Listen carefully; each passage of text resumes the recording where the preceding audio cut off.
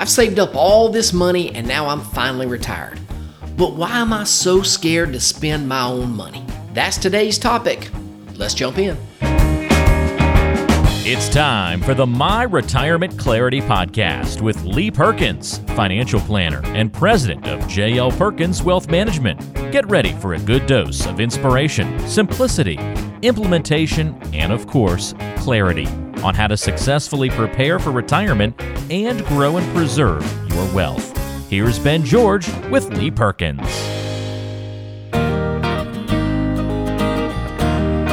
Hey there, thank you so much for tuning in. I'm your host, Lee Perkins, and as always, we really appreciate you tuning into the show. I do this show every week to help you make better decisions so you can enjoy an amazing retirement. And the topic of today's show is one that I think is going to be pretty interesting because it's something that a lot of people seem to struggle with. And that struggle is simple. It's giving yourself permission to spend your own money when you retire. And this is not something that's new. It's something that I think people have wrestled with for a lot of years now. But it seems to me to be a little more prevalent over the last, maybe 5 or 10 years or so. And I don't know if it's because of the polarizing political environment that we've been in for a little bit now, or if it's just a 24-hour news cycle that we're in right now and have been in for a while. But for some reason, people seem to have a lot of trouble spending their own money. I mentioned this in a recent podcast that my industry, the financial planning industry, probably doesn't help people handle this whole situation mentally, because all you hear about is, hey, whatever you do, don't run out of money. You don't want to run out of money and have to become a greeter at Walmart. So my industry sort of perpetuates that fear. So the idea for this show came about really from a conversation that I had with a guy a couple of weeks ago. And he asked me the question point blank. He said, Lee, I'm scared to spend my own money. Why can't I spend it? And this was really a genuine question from him, because it was a concern that he'd been wrestling with for, just a couple of months. He recently retired, and so now he's facing the number one financial change that somebody who retires faces, and that is his paycheck stopped. Now, to give you just a little bit of background on the situation, the guy has plenty of money. We've discussed his situation over and over, and there's really virtually zero chance that he's ever going to run out of money. He's got plenty of it. Even without the paycheck and with a monthly distribution that we've talked about, he's going to be fine. He knows it, and I know it. However, something psychologically changed for him when he retired. And so all of a sudden, he started questioning whether or not he had enough money. So we talked through this a little bit, just sort of trying to figure out the real source of the problem. His need for income hadn't changed since we did this. The original planning, the amount of money that he had hasn't changed. So the only thing that has changed is how he thinks about his retirement savings. And so here's what happens when somebody retires, and I've seen this hundreds of times now. Our mind starts going in 1,000 different directions. We start letting just outside noise impact us just a little bit more, or a lot more than it did when we were working. Because, of course, while we were working, that paycheck gave us a little bit of peace and a little bit of comfort. Yeah, we could log on, see our 401k account, and if the market's down, we see the balance going down, and we don't really like it, but in the back of our minds, we know we don't need it right now. That's for something in the future. We got a paycheck coming in right now, and the 401k or the IRA or whatever it is for later on. But now that account balance, once you're retired, seems to have a bigger impact on our emotions than it did while we were still working. And it's not really the same for everybody. I've got clients who get nervous every time the market goes down. And honestly, these are usually newer clients. We try to do our best to educate and provide perspective early on, and eventually people get more comfortable with things as we move forward. They begin to understand that the markets don't go up every day. It goes down, and that's just sort of part of investing. But then again, I have clients who from day one seem to be better suited to deal with market volatility. They just early on, they know that this is part of the game. So why do some people handle it different than others? I don't really know for sure. I mean, it could be a lot of things. It could be their past experiences.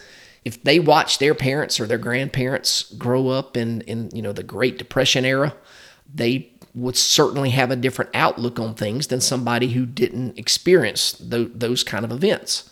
Or if they saw somebody lose all of their money in the stock market because they had everything invested in one company, and then that one company went belly up, chances are they're probably going to be a little more hesitant to put their money in the stock market. And I don't know that there's really anything that anybody is going to say to somebody to change their mind.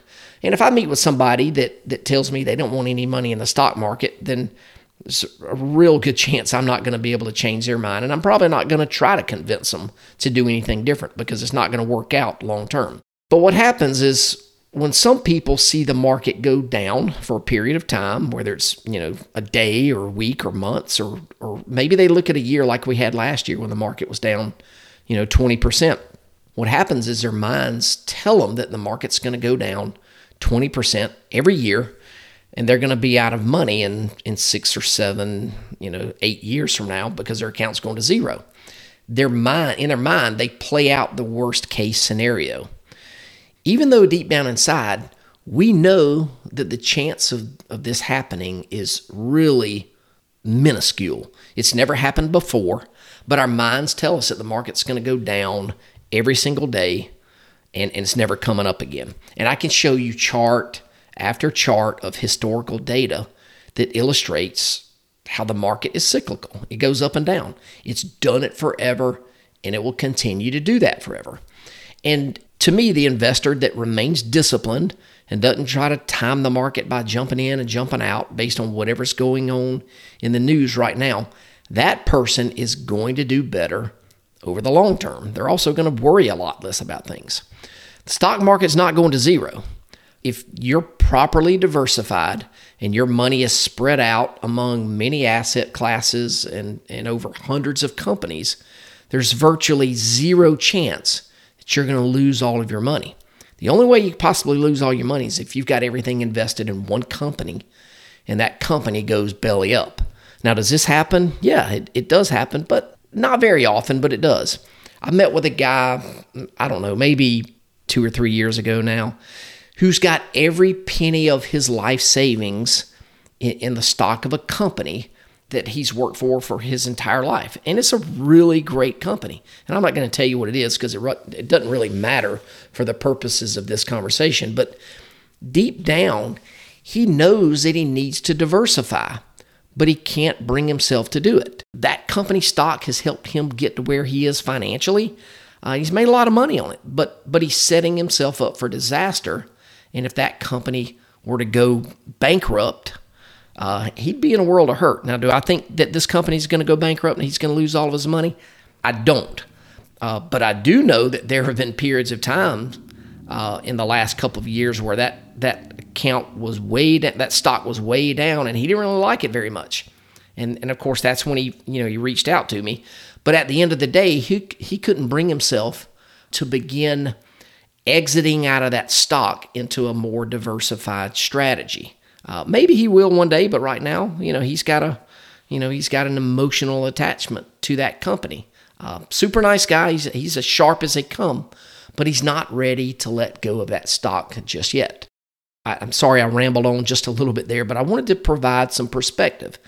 But the bottom line is our mind plays tricks on us, and it tells us that worst case scenario that we're imagining is more of a reality than it actually is. Again, if you're properly diversified, that doomsday scenario is just not going to happen. Hey folks, Lee Perkins here. If you've listened to this podcast for any amount of time, you know how much I hate taxes, and I know you probably do too. Our politicians are completely out of control. Their spending is off the chart, and you've got to be prepared for increasing taxes in the future. So we've written a book called Diffuse. 7 Steps to Protecting Your 401k or IRA from the Ticking Tax Time Bomb. You're going to want to grab a copy of this book and learn how you can protect yourself. Then you'll have to decide if you want to take action right now or if you'd rather wait until the IRS changes the rules of the game. Either way, the choice is yours. To get a free copy of the book, just text the word DEFUSE to 478-475-2050. That's DEFUSE to 478-475-2050. And we'll send you a free copy. Thanks again for listening. Now back to the show. So getting back to my conversation with the person earlier, the other thing that we talked about is a conversation that he had with a buddy of his. And I thought this was fascinating. He was explaining his concern to this friend, and this guy asked him, he said, hey, if you won the exact same amount of money that you have right now, you won this amount of money in a lottery, and if the lottery money was all you had, do you think you'd be able to spend the money? And he answered, yeah, absolutely, I could spend the money. So let me kind of make sure I explain this to make sure you understand it. I'm not saying that if he won the lottery and he doubled his money, I'm saying that if the amount of money that this person has, the original source of the money was winnings from a lottery rather than 30 years of working at his company, his attitude towards the pot of money would be completely different. And I thought this was fascinating when he told me about it, and it sort of shed some light on the whole situation that we're talking about. So why would this be different? Well, we kind of talked through this, and so here's the comparison that I would make, and hopefully it'll make sense to you.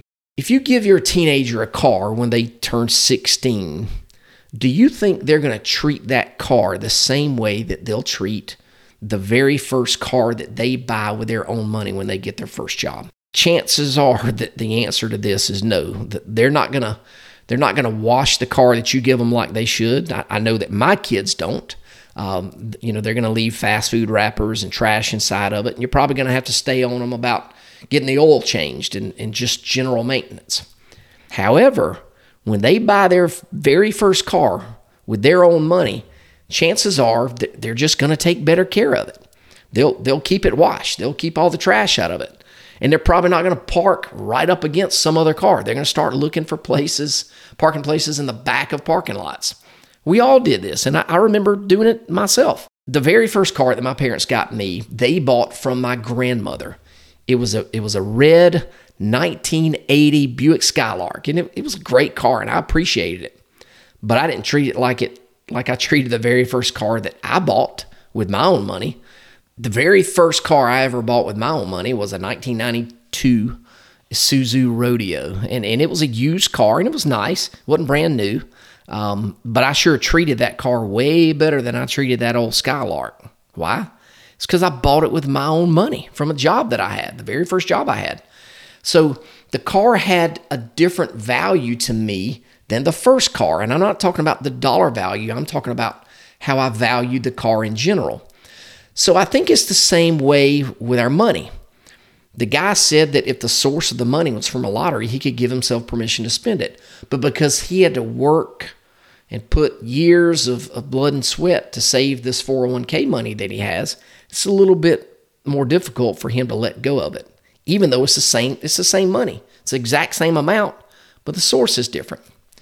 So what's the solution? Well, I think we've already sort of determined what the problem is, but the solution is, what do you do to give yourself permission to spend your own money? Well, candidly, I don't know that there's going to be an answer that's going to work for everybody. I think you have to trust the numbers and trust the work that you've done, and hopefully you've done the proper due diligence in your situation to make sure things work out. We did scenario after scenario with the guy that I've been talking about, and the numbers work. They work in a good market, and they work in a bad market. But what you got to do is believe those numbers and trust the work that went into it, and trust that those results show you that you're going to be okay in retirement. And so really, I think this is why it's important to work with somebody, a financial professional who can take the emotions out of the equation and let you see things for what they really are. Because if you're too close to the situation, your judgment is just going to be swayed because you're emotionally attached to that situation and to your money. And so when I did the analysis for this guy, I didn't attach any emotions to it. I was simply crunching the data that he provided me so I could give him, the information that he wanted to know and really answer his main question, which was, hey, can I retire and live the way I want to retire? And that's what we did. So, I can't remove media influence. I can't elect a president. I can't make the market go up every year. I wish I could. But what I can do is provide perspective, and that's what I tried to do for this guy. And at the end of the day, he gets it. We even talked about how this will be a great topic for the podcast, and so that's why we did it. So, if you're one of those people that has trouble spending your money, after you've done all the work and you trust those results, I would recommend that you use some kind of bucket strategy. And I talked about this on a previous podcast before, and if you want to go back and listen to it, it's episode 70. But I'll briefly tell you how this works, and hopefully this will help. So wherever your money is invested, set up a separate account or a separate sleeve inside of that account where you can put some money in. And in this account, you can put 2 years, 3 years, 5 years, whatever amount of money and time that you're comfortable with. And this is going to be the total amount of money that you would need for income over that period of time. And so what this does, it allows you the freedom to draw money from this bucket while your other money is in the stock market doing whatever it's doing, either making money or losing money, depending on what's going on at that period of time. And so in the meantime, you're drawing money from the income bucket, and you don't have to worry about what's going on in the market. The income bucket is not invested in anything super aggressive. You could actually put this money in cash if you want to. It doesn't have to be in the stock market. But what it does, again, it gives your other buckets time to make money. It may not make money this year, may not make money next year, but over the next 5 or 10 years, do I think the stock market's going to increase and your account value is going to grow? I absolutely do. Now, if you don't have the same belief as me, then you don't need to have your money in the stock market. You need to keep it in a CD or some type of cash account or something where you're not subject to market risk. But if you do this, you just need to know that if you don't have any kind of market risk, inflation could tackle you from behind. So, you just need to make sure you choose the strategy that works best for you in up markets and down markets. Stay disciplined. So I guess sort of to wrap up here, the bottom line is don't be scared to spend your money. That's my overall message for you today. You worked hard for it, so spend it. Don't sacrifice your retirement right now to wait for a rainy day that may never come. There's so many folks out there who just don't want to spend money because of something that could happen in the future, or they want to just leave it all to their kids. And that's great. People want to leave something to their kids. That's fine, but you certainly don't have to. And if your kids were honest, they would probably tell you, hey, they'd rather you enjoy the money now, and they'll be happy with whatever's left over. So that's sort of it for today. I hope this has been helpful. I just kind of wanted to share some real-world experiences from people that I've talked to. I've got more and more conversations with clients nowadays, telling them, encouraging them to spend their money while they're young enough and healthy enough to do it. And so that's what I'd like for you to do too. So if you have any questions for me, want to talk about your situation, certainly you can connect with me at www.talkwithlee.com. We can set up a short phone call there. I have several phone calls each week with listeners from this show, and I'll be glad to chat with you as well. So that's it. Thanks for tuning in today, and we'll catch you next time. Lee Perkins here, and I want to thank you so much for tuning into the show today. If you like our podcast, we would be honored if you would share the show with others.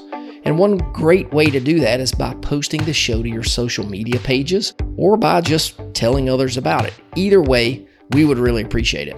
And of course, if you do enjoy the show, we would appreciate it if you would give us a 5-star review. And this certainly helps other people like you find our show. And if you want to learn a little more about our firm and how we help people have the best retirement they can possibly have, go check us out at www.myretirementclarity.com. There are a lot of great resources that you can access directly on the website.